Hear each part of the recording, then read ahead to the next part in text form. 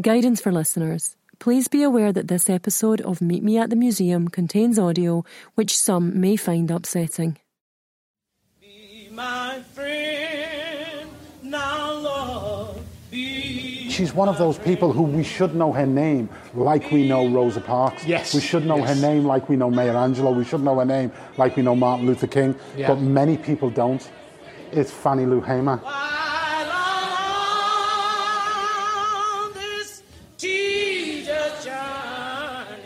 I am Malik Al-Nasser, a poet and social activist from Liverpool, and I'm also a PhD student at the University of Cambridge, and I'm here today with Dr. Leona Vaughan, my friend and colleague, at the International Slavery Museum in Liverpool. There's no escaping the reality of what these warehouses were for, and, you know, to have something like this here at the Albert Dock, being outside the main building that is now what we call the Martin Luther King building, it's a bittersweet sort of reality.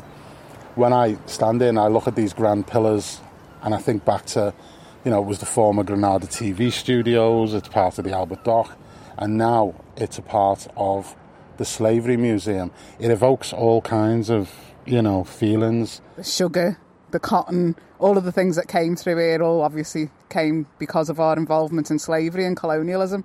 I have mixed feelings about the Slavery Museum. Not the actual museum itself, but I think just, you know, like yourself, my family are descended from enslaved Africans. It's a very emotional experience coming to the museum. I'm actually really glad that we're here and there's no one else around, because I've got to say, when I've been here before, I've sort of whipped around the exhibition because it evokes a lot of feelings and emotions that you don't necessarily want to have out on show surrounded by crowds of tourists and school children.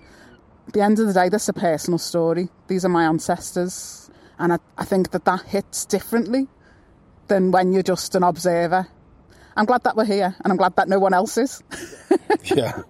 You know, I research slavery and the slave trade, so I have to, in many ways, divorce myself from the subject matter in order to be able to get through it. Exactly. Because it's so traumatic. But, yeah, mixed feelings about that. Should we go inside and have a look? Yeah, let's go round the side. Come on, then. Hi, I'm Malik Al-Nasser. I'm Leona Vaughan, and this is Meet Me at the Museum. So, this is the entranceway of the Maritime Museum here in Merseyside, and we're just walking through now into the main auditorium, into what would normally be a bustling museum, but because of lockdown, there's really not a lot going on. That's a hollow echo, that, isn't it, in this room? It's quite eerie, actually. You can feel that sense of being back in time, can't you? Oh, yeah, there's the sign there, the third floor. Third floor, yeah. So yeah. We need to take the lift then? Or the stairs? I think I'll go with the lift. Third floor. Doors opening. They will remember that we were sold, but not that we were strong. They will remember that we were bought, but not that we were brave. William Prescott, former slave, 1937. Wow. Do you know what? That really speaks to me, that, because so many people say, you know, slavery is so far in the past. Why aren't people over it? You know, why are people still talking about reparations? Why are they talking about the impact of it so long ago? But 1937 is just before the Second World War.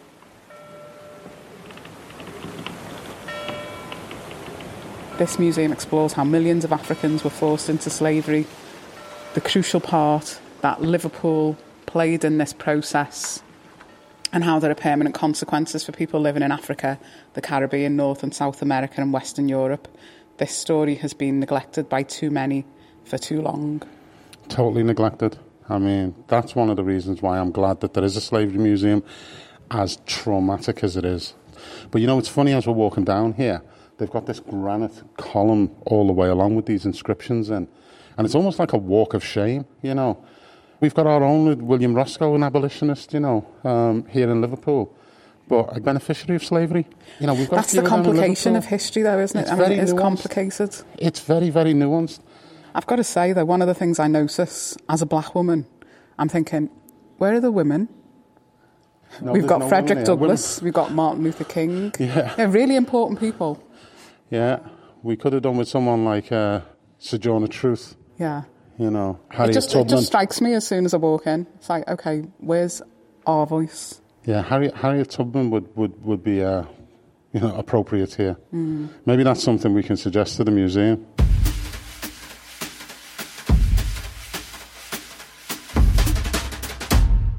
Leona, the reason I brought you here today is so we could have a look around the International Slavery Museum here at Liverpool's Maritime Museum, and just to get a sense of, my major interest, which is the study of my own ancestry back through slavery. I mean, that's incredible, really, because I've really struggled to find my family history. So my dad's from Barbados. Obviously, his family were born into slavery. They were enslaved Africans. They also moved to Panama at some point and then back to Barbados. So it's even more difficult. I mean, the irony of it as well, sort of like your name, Watson, Yeah. your family name, Scottish name, my name, Vaughan, Yeah. very, again, a Celtic name. We think Welsh, but, people wouldn't necessarily claim us. I mean, I've known you for way over 20 years, but probably it's only recently that I've known about your family history and the amount of research that you've done on your own about slavery in your family.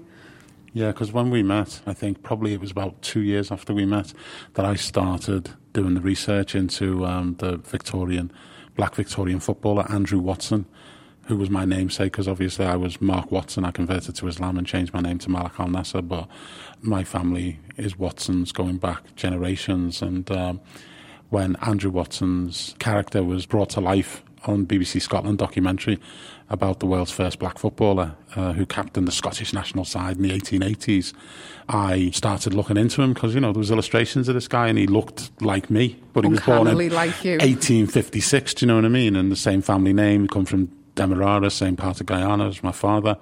So that started me on a journey to find that family history. But Leona, to be honest, it's something I've done in the background.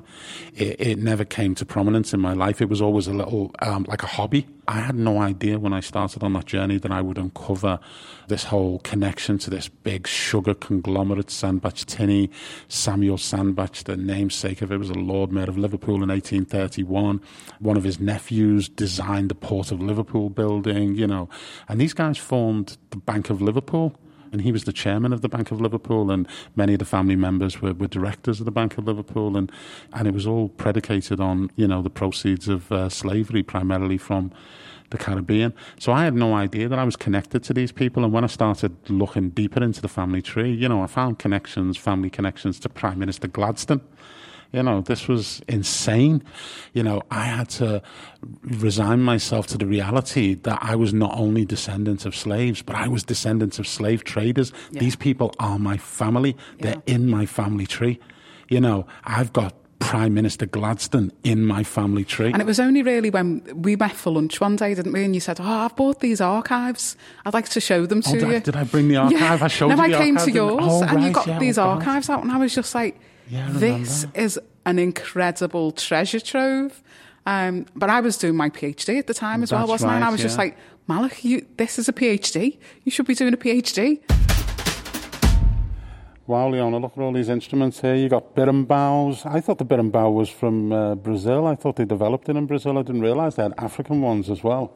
Okay. And djembes and all kinds of artefacts here from West Africa. It's really nice, isn't it, to actually see that we start with some African art and artefacts rather than it being like slavery, chains and, It's actually saying, look, this is the source of it. This is where it began. There was a life and a history before slavery. Yeah, I think it's like Mutabaruka said, slavery is not African history. African history was interrupted by slavery. Absolutely. Well, this bit is called Enslavement in the Middle Passage, so it kind of starts off with the African story and those very things that you say, that Africa was developed in its own right. Should we have a look? Yeah, let's go in. Wow, it's really quite dark in here, isn't it? You feel quite encased. And so it should be. It was a dark chapter. The Voyage of the Essex. On the 13th of June, 1783, the ship Essex left Liverpool on a slaving voyage. The details of this voyage have been reconstructed using original documents in the museum's archives. And there's a picture here of the Africans packed like sardines, chained into the slave ships, all naked and lying literally one next to the other. But I think what is so profound about this image to me is the fact that they put a child right at the bow of the ship, because that's the narrowest point on the ship, and it wasn't obviously wide enough to be able to put an adult, but they thought, okay, we can fit one child in there, so let's stick an extra one in. And this just shows you the level of barbarity. But also the way that they've sanitised it. It becomes a mathematical, it's a problem to solve, isn't it? It's like, how many people can we actually get in here to make the maximum amount of money? What's the configuration? Yeah. And I don't, when you think these guys were doing this in the 1700s on sail ships, if the wind didn't blow, how long would it take to get across? They were totally dependent upon the wind for that ship to move. And as an old seaman myself, I know that, if you're sailing from West Africa to America, that's 2 weeks on a motor vessel with, the propellers operating 24 hours a day. Yeah. So if you're on a sail ship where you're dependent on the power of the wind, that could take months to make that journey. And you'd be lying there in your own feces and vomits and excrements, and people would have got sick. And, when they got sick, you couldn't sell them for full price at the market because they were ill, so you would throw them overboard and claim the insurance instead. Wow, yeah. Because people were commodified. They were just classed as property.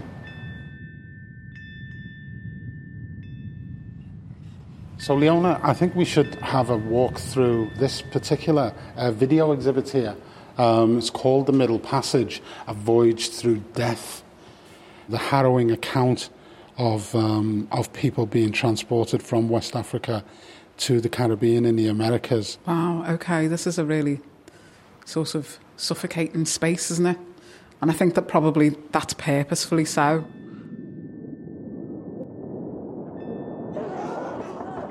Yeah, even the acoustics in this room sort of make you feel as though you're in a confined space and your voice is sort of echoing back at you. Possibly that gives a sense of what it might have been like in the hull of a ship. This is probably about the same width as the hull of the ship where the slaves were packed into. When my children have come here on trips, this is the bit that always affects them the most. Seeing what you would see through the eyes of a person who was enslaved on that ship. That whole feeling, the seasickness, the noise, the crying, people vomiting. It's really powerful. I think it's important to have something like this in the museum. You're immersed in the reality of the experience. You can't escape it, can you? You can't escape it. It's inescapable in this space. And that's the point. You couldn't escape the ship. You're in the middle of the ocean. You can skim past, you can walk past something quickly, you can read it really quickly and get out of the way. But in this part of the exhibition, it kind of makes you have to face the reality of that trip and of the brutality and the evilness. It's kind of designed to trap you in the space and force you to face it. Yeah. It's harrowing.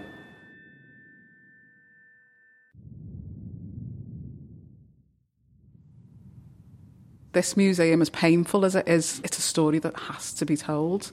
It's got to be told because people don't see it. They get the sanitised version of how Britain became great, how we become this great power.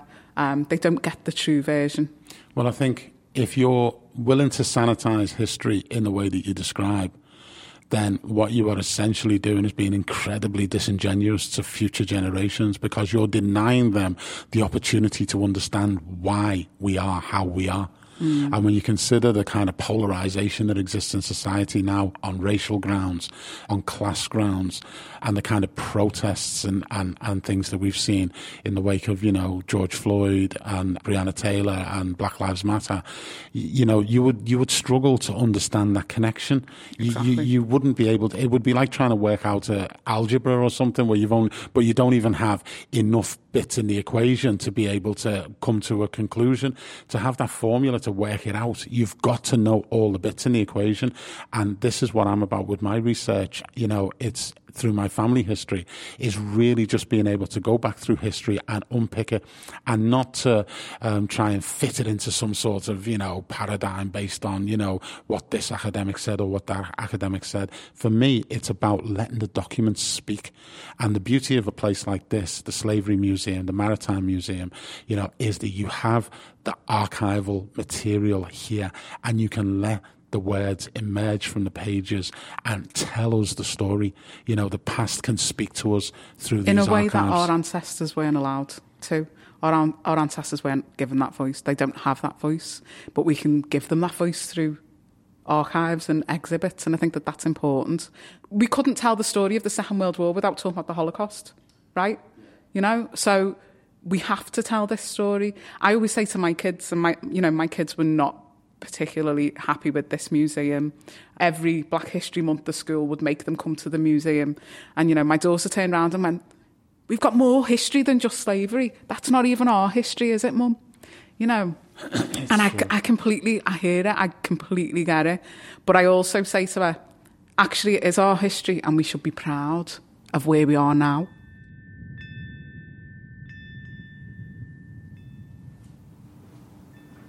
So when I look at this space, Malik, it feels like it is a ship, And I wonder if they've purposefully designed it like that. I think they have. I think they've created the exhibit in the shape of a ship to give that sense of being on a ship. And there's so much here, isn't there? There is. There's a lot of artefacts here. But I think we can take a quick look around. But first, I think I'd like to have a little chat with the director of the International Slavery Museum, Dr. Richard Benjamin. Hello there, good to see you. Oh, nice to see you. Hi, how are you, there. Richard? It's been a while. Just wanted to get a little bit of background from you about the history of the Liverpool Slavery Museum. We're in the Merseyside Maritime Museum building. We're on the 3rd floor.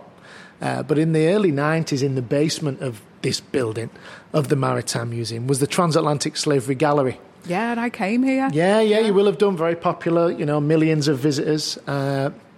I visited myself before I became head of the museum in 2006 many, many times. And it did a great job, but one of the things it didn't do was really talk about contemporary issues. It was very much a maritime history, chronological look at transatlantic slavery. But museums develop and audiences develop and demand different types of information, and museums need to be relevant. So decision was taken 2003, 2004, that rather than just being a gallery within a museum, you should be a museum yourself on the same level of status as a British Museum or the National Portrait Gallery. So plans were put in place to close the gallery and to move the museum, the new museum, onto the 3rd floor where we are now. And I'm sure you know this, you probably were present. We opened on the 23rd of August 2007, and we've had 4 million visitors. And, it's basically split into 3 galleries: Life in West Africa, to give people some kind of concept and grounding in when we talk about Africa and African people, and not just to see this as a European story. The agency is African agency for the museum. And we're in the Enslavement and Middle Passage Gallery. Talks about Liverpool's role, Britain's role, life in the Americas. Talks about the Middle Passage and that horrendous journey. And then there's the Legacies Gallery that I know we'll go into. And that's what brings the museum up to date. It talks about very relevant issues for Liverpool and the country as a whole, the legacies of transatlantic slavery. So there's a potted history.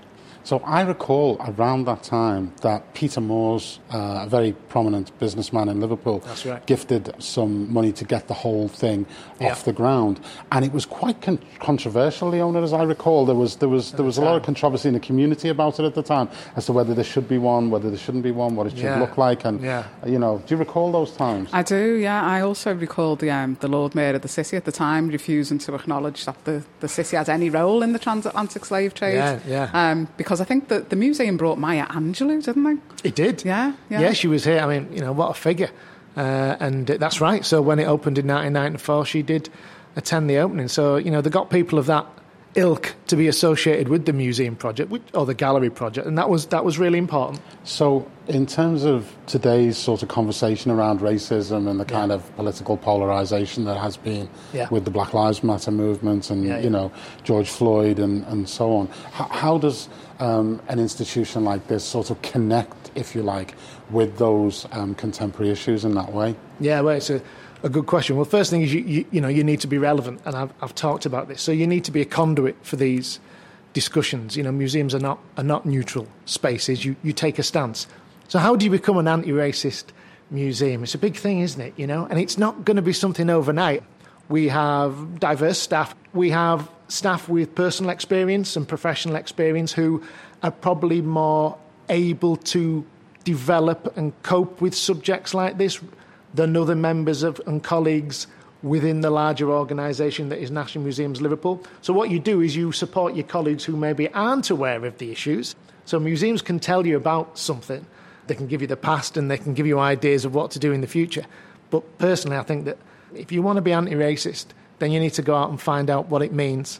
Talk to people about their experiences, and maybe you'll make a difference if you do something positive yourself. So when I've come here before with, you know, when I've brought people from all over the world, I find myself moving really quickly through the gallery, really quickly through the space, because I just feel like I just am not ready to engage with it in that way. Yeah. What's your feelings and what's your favourite bit of the gallery?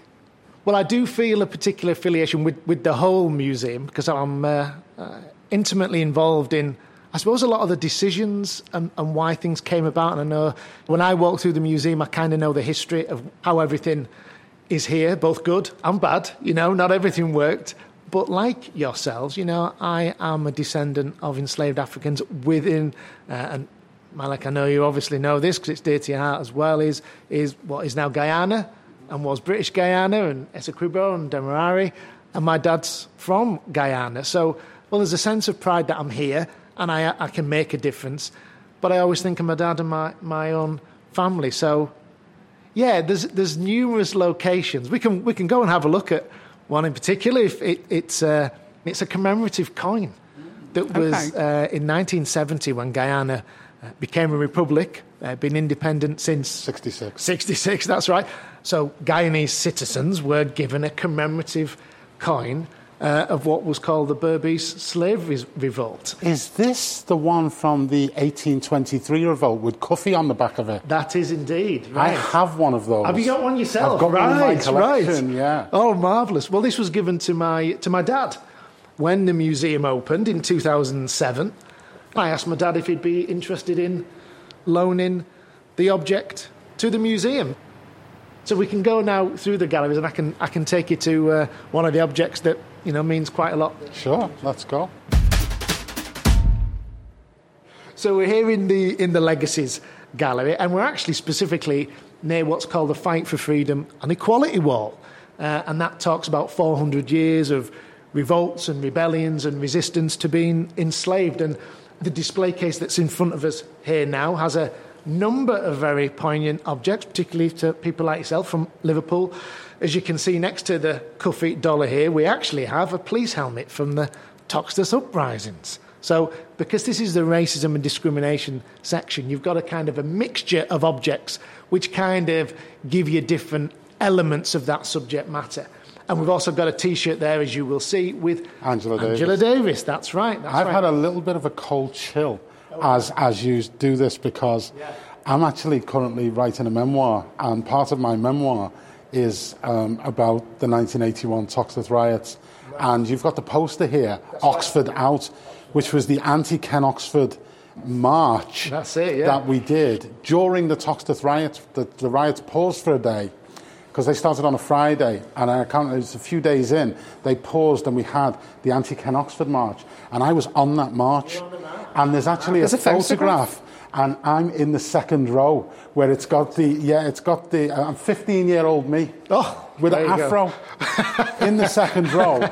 I literally remember the day we marched from Sefton Park, from the obelisk in Sefton Park, and someone had made a coffin to commemorate the death of David Moore, who was killed by a police Land Rover. It's the first and only one of 2 marches I've ever been on in my life. We marched from the obelisk in Sefton Park to St George's Hall. And the Liverpool 8 Black Sisters were right at the front of the march, and we were singing Ain't No Stopping Us Now, We're on the Move. And I'm in the second row there with all the Black Sisters in the front row, leading the charge, I might add, underneath the banner of the Liverpool 8 Defence Committee. And we chanted Oxford out all the way there. And literally the police on that day completely and utterly backed off and did not challenge us. And we got all the way there and had a massive rally at St George's Hall. So this is, you know, to have the Cuffy dollar, which I also have one in my own collection, at the front, the police helmet to the side. Yeah. So there's a lot of history going on in that one little exhibit. What you have just said and that story that you've just told us, that is the power of museums. Because in here, many people would see an interesting poster with a little label. You've just told us a story. A museum's about telling stories. I was there. You were there. Looking at these characters along this wall, it's the whole thing. We've got Harriet Tubman here. Well, that's good, because I mentioned before, you know, black women's voices are really important in this story. It would have been good if Harriet Tubman would have been at the entrance, because they were all male voices as we were walking in on the wall. But that's the development of museums. The late, great Dorothy Cooyer, a critical friend of the museum and someone that advised me on many occasions. And one of the things Dorothy used to say is, look, you know, you do need more women's voices in here. And that's relevant because actually behind us, where we're talking now, is one of the displays called the Black Achievers Wall. And if you walk over to the Black Achievers area, you'll get over 75 Black Achievers from history, contemporary, and over 50% of those are women. And that was something that I always remembered when Dorothy said to me, you need more women's voices, so we made a deliberate effort that when we do put new Black Achievers on the wall, and we put a few up every year or so, then there's it's mainly women in recent years, and rightly so. I'm loving the fact we got Shirley Chisholm over here. That was the first black woman to ever run for, was it for Congress? Did she run for Congress? Congress, yeah. And then she ran for president, didn't she? She did, Democrat. I do not intend to offer to you the tired and glib cliches which for too long have been an accepted part of our political life. I am the candidate of the people of America. So who's your favourite sister on the wall here, Leona? Oh, gosh, that's a difficult one to choose, actually. But I'd probably say Olive Morris. Okay. Yes. And I think that Olive Morris, for me, is more of what she could have become. You know, she embodied the potential for black women in the 70s. Yes, you know, you know, she died when she was, 31, 32, 70, something really, wow. really, really young. But, you know, a real activist, grassroots organiser. Absolutely. You know. I think for me, it's Fannie Lou Hamer. I think Fannie Lou Hamer was one of the most underrepresented civil rights activists. Yeah, less known, isn't it? I mean, she sang. She was an incredible singer, but she only ever sang at protest rallies. Walk with me, Jesus, while I'm on. She never ever sang commercially. Right. And she would turn up. That's right. And she would represent the interests of people seeking the vote. And she was constantly under threat from the Ku Klux Klan. That's it. She was constantly being maligned. She was constantly being abused, threatened. And this woman had absolute faith in what she was doing, that she was representative of a just cause. Be my friend while I'm on. she's one of those people who we should know her name like we know Rosa Parks. Yes. We should know Yes. her name like we know Maya Angelou. We should know her name like we know Martin Luther King. Yeah. But many people don't.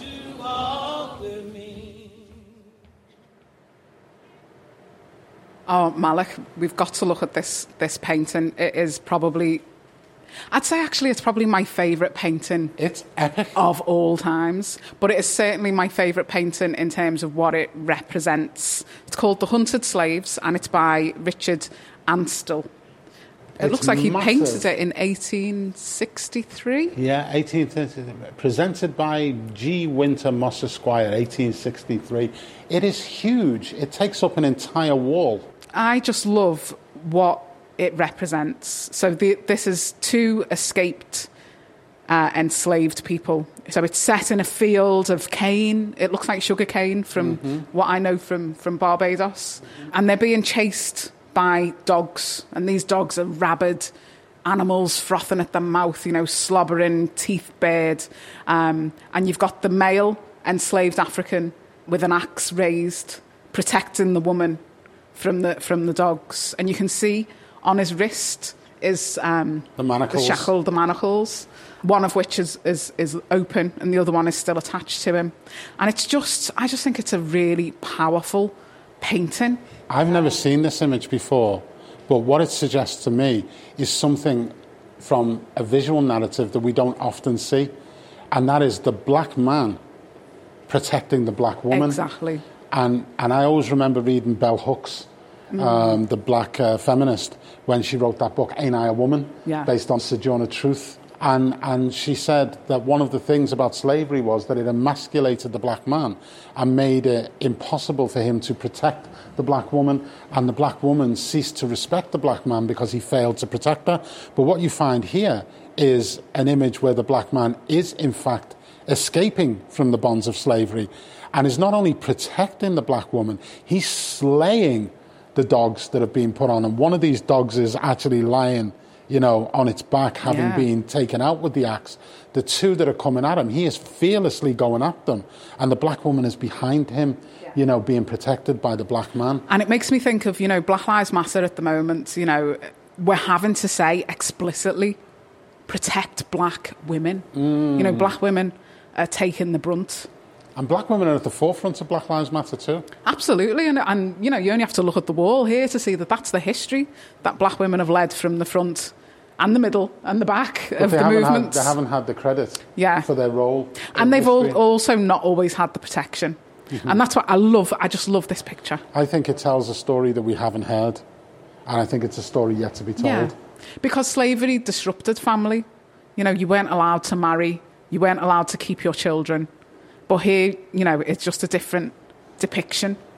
And I think, the current scenario within the black community where you have a high disproportionate amount of single-parent families is another legacy of slavery. So it's one thing for people to look at the black community and say how dysfunctional it is.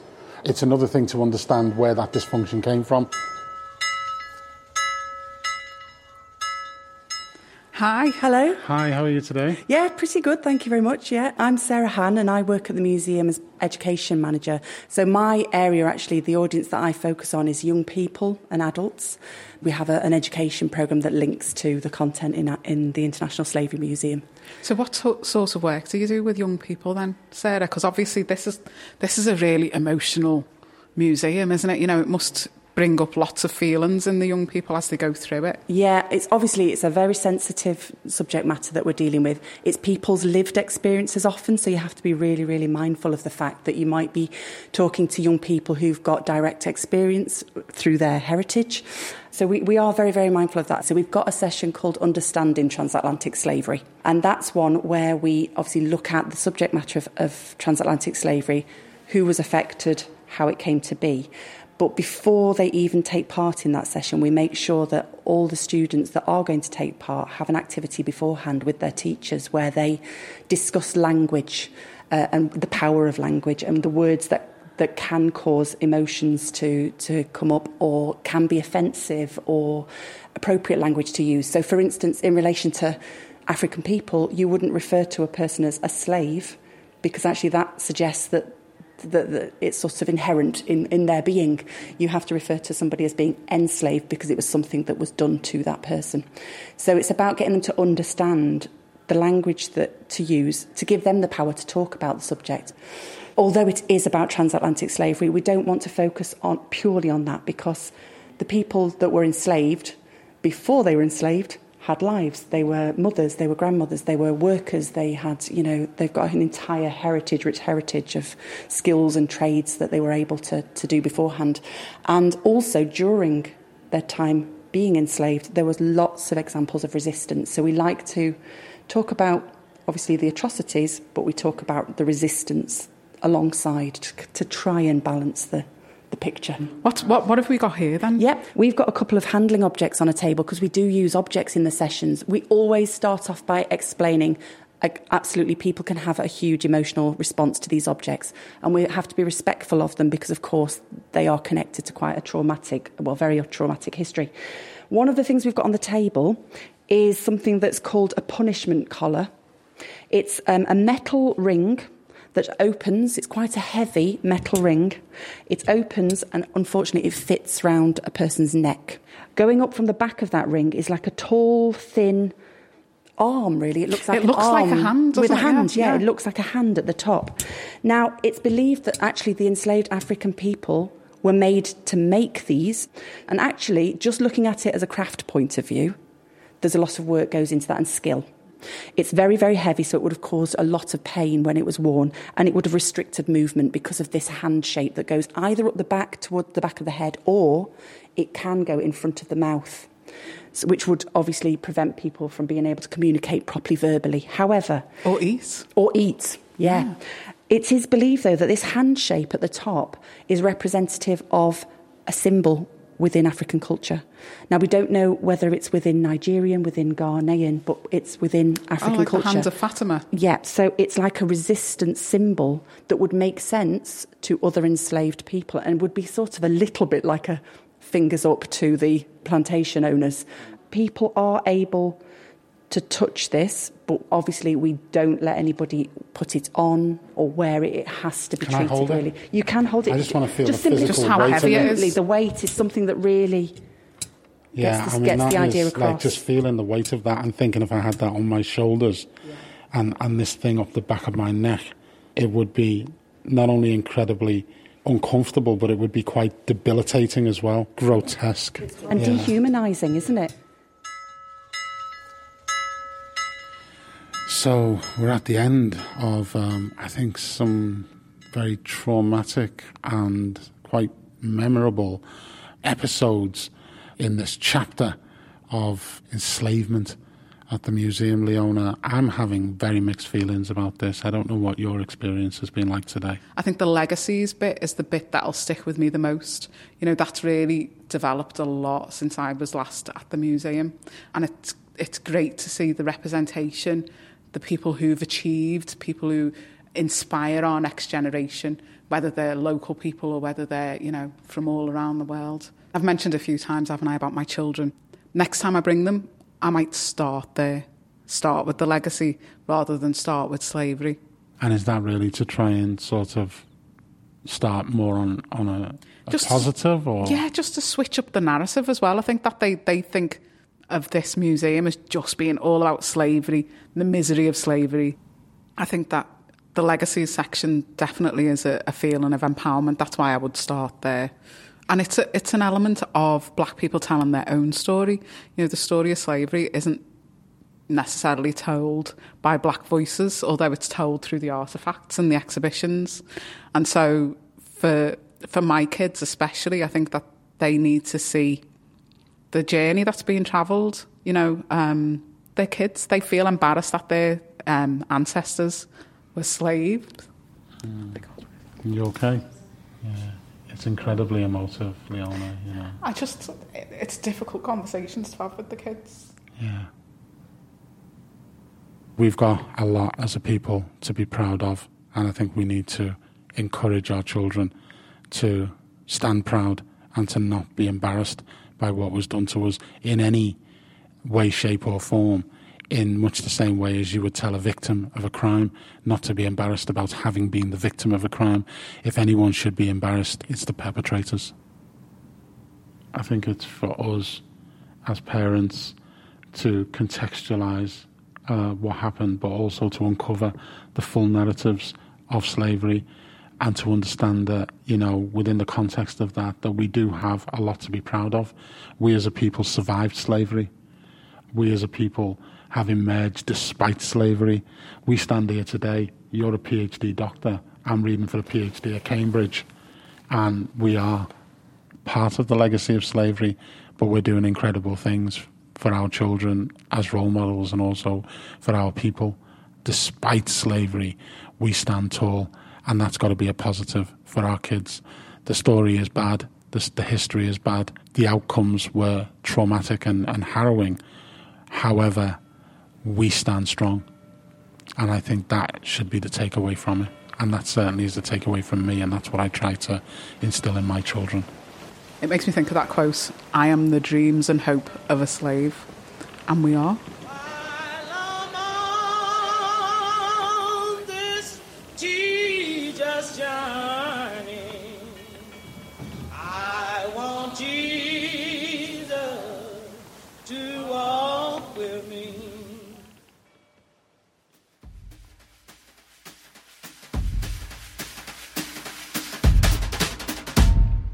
Thanks for listening to Meet Me at the Museum with me, Malik Al-Nasser. And me, Leona Vaughan, at the International Slavery Museum in Liverpool. If you like this episode of the podcast, please rate, subscribe, or tell a friend. And don't forget, you can show your love for museums with a National Art Pass. It gives you great benefits at hundreds of venues at the same time as raising money to support them.